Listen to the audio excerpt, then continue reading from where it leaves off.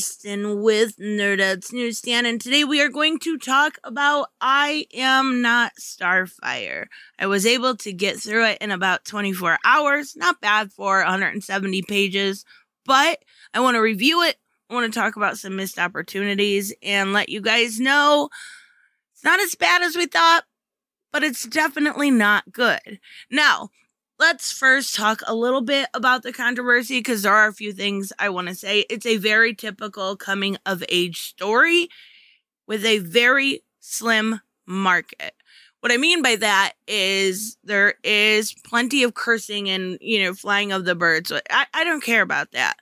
But parents may. Parents may care. Now, with all of that being said, it's a little bit older of a book. Even say 15, 16, 17. And then you have on top of it the, kind of narrowing down of the market of the LGBTQ community. And then, of course, the goth, overweight trope that's used. It's a very niche market, which means it's not going to sell. Not that I suspect it would off of this alone. So I don't know. I don't think this is great. I really, really don't. But I also think that the controversy is a little overblown. I said it in my previous video, the stuff about Mariko Tamaki being a self-insert is a really weak criticism. They do self-inserts all the time, and I don't think this is a self-insert. Really, I know you're going to show me the two pictures, but really, honestly, if you look up more than just that one picture of Mariko Tamaki, she's a lot slimmer. She's not fat. And, looking at this, we see Mariko Tamaki has brown eyes, really always has those teal ends, right? Instead of black hair. She's half Asian. She's going to have black hair anyway. And she's got normal eyebrows as to where this is. All right. Yeah. So the girl in here is naturally a redhead, dyes her hair. She has green eyes and weird piercings and shaved brows. And so I don't really see this as a self-insert. I would say if that's your only criticism of it, then it's pretty weak. But there's plenty of criticism to be had. I'm just saying, look at it deeper. Look at it from a writing standpoint. And there's where the issues are going to lie, right? So, oh boy, where do we start? I don't think people would be as mad at this book if Mandy wasn't fat. All of the reworks that have been done are really just making Mandy thinner. And I think the fact that she's heavy also set a lot of people off, which could have worked really well. It's a really huge, massive missed opportunity. They could have talked about beauty standards. They could have talked about eating disorders. But no. So, I think they should have. And another criticism that I want to talk about, the last one, is saying, she's unlikable, so the story's not going to work. That's not true. I hate Damian Wayne. I like him in Super Sons, but the rest of the time I hate Damian Wayne, yet I still read it. So I don't think that's really a fair criticism.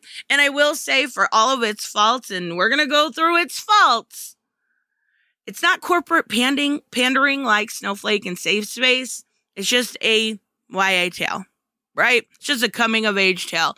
It is not specifically looking at the LGBT community and really, really trying to get money out of them. And that's, what we saw from, Trailblazer and Safe Place and Snowflake. And yeah, that was bad. So let's go ahead and take a look at this. I'm not going to show the whole thing, but it is, like I said, it's a coming of age tale about Mandy, whose mother is Starfire. We do get to see the Titans briefly. There's some, talk about who her father is.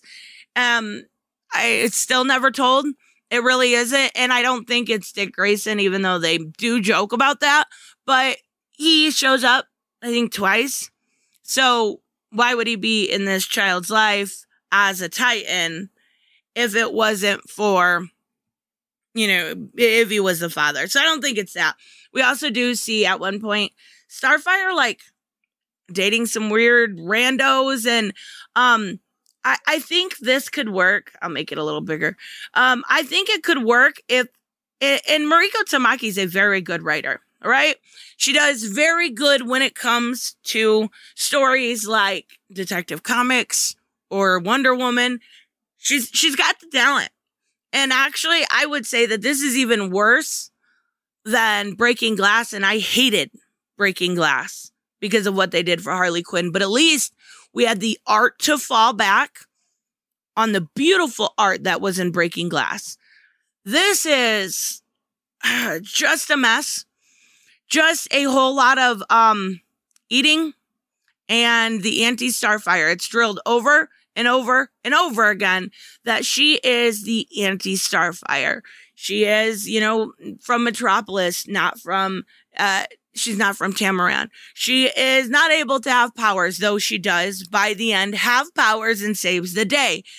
A fight, and that's where the writing really lacks here. A fight that her mother avoided for years and years and years. Mandy won in a matter of minutes. That's the issue. The issue is the writing. The issue is not because it's woke or this or that. It's not woke. Female is not necessarily woke. There's no pandering or preaching. It's not, those eyebrows just drive me insane. Those are not cute. Just because she's gay, there's nothing more than you'd see from a heterosexual couple in here. It's not necessarily along those lines of being woke. It's just bad. And I would venture to say boring. And that is a worse insult than anything. It's boring. It was hard to get through. I had to push myself to get through it. And one thing that drives me crazy is they took the Starfire from the Teen Titans Go. Like, Mariko Tamaki, you've been working at DC long enough. You should know better. You know better. Do you have the homework? Shut the fuck up. Do you have the homework? What? Like, I don't like when she talks that way. I don't like any of that. But, yeah, that's what's put in here. So, basically, this is Tamaran style spaghetti. Do you have the mustard? Do you like the spaghetti? Are you making the hot dogs? Shut up. Shut up. So we end up meeting her best friend, who is Lincoln. And I don't remember if he's gay or not. I'm assuming. I guess I just kind of assumed because it's current day comics. But yeah, I think so. If I remember correctly. Like, and that's what I say about it being boring, is because I space out. When you can't keep me interested, I space out. And I have no interest in reading your book. You have to keep me interested on each and every panel and page. And then you have like the Teen Titans groupies that show up every once in a while. And then you get the story of, all the Teen Titans groupies, why they bugged her, right?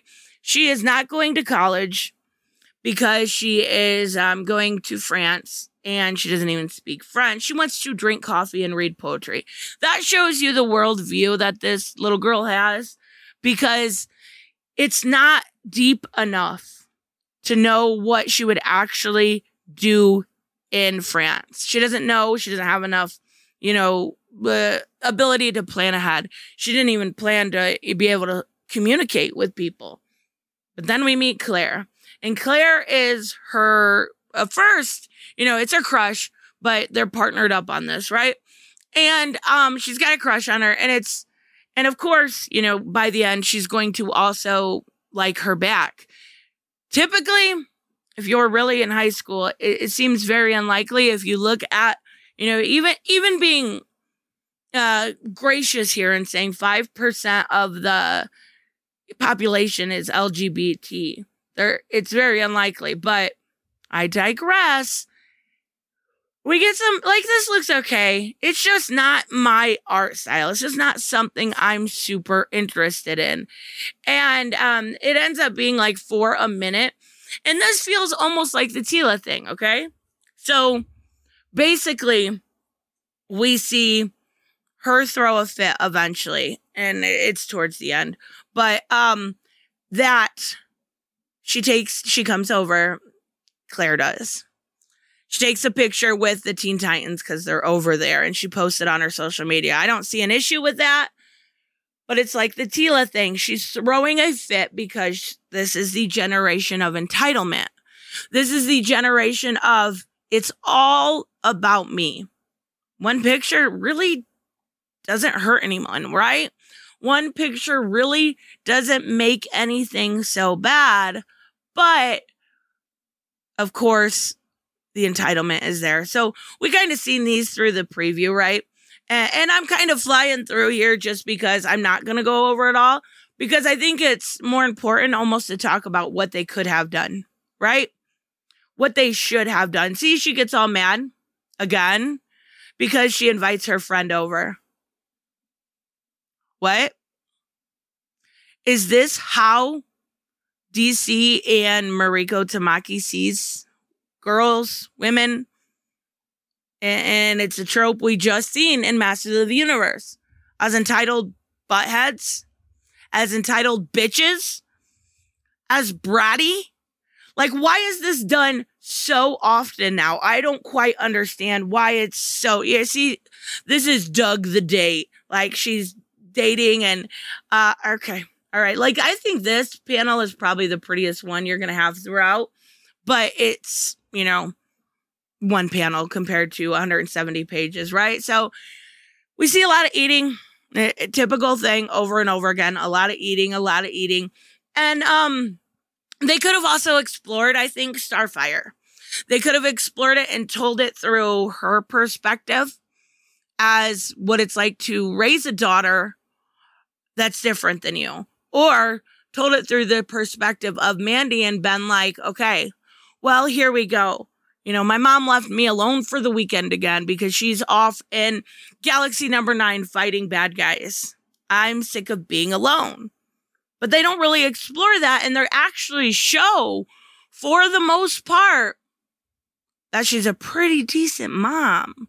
That she, you know, this is social media. Oh my God, Claire's a popular girl, and she just happens to be a lesbian, and look at all the selfies. See? She took selfies with all those friends. See? Even in swim club. But they're not mad, just Mandy. Okay. All right. And then Claire ends up, you know, blaming it on somebody else, one of the other girls. So there was actually one decent part in this where she's kind of like trying to scare the girl. And so you've got like this with the more accepting of the, you know, no one's more accepting of the big body type. I get that. I guess yeah, I don't know.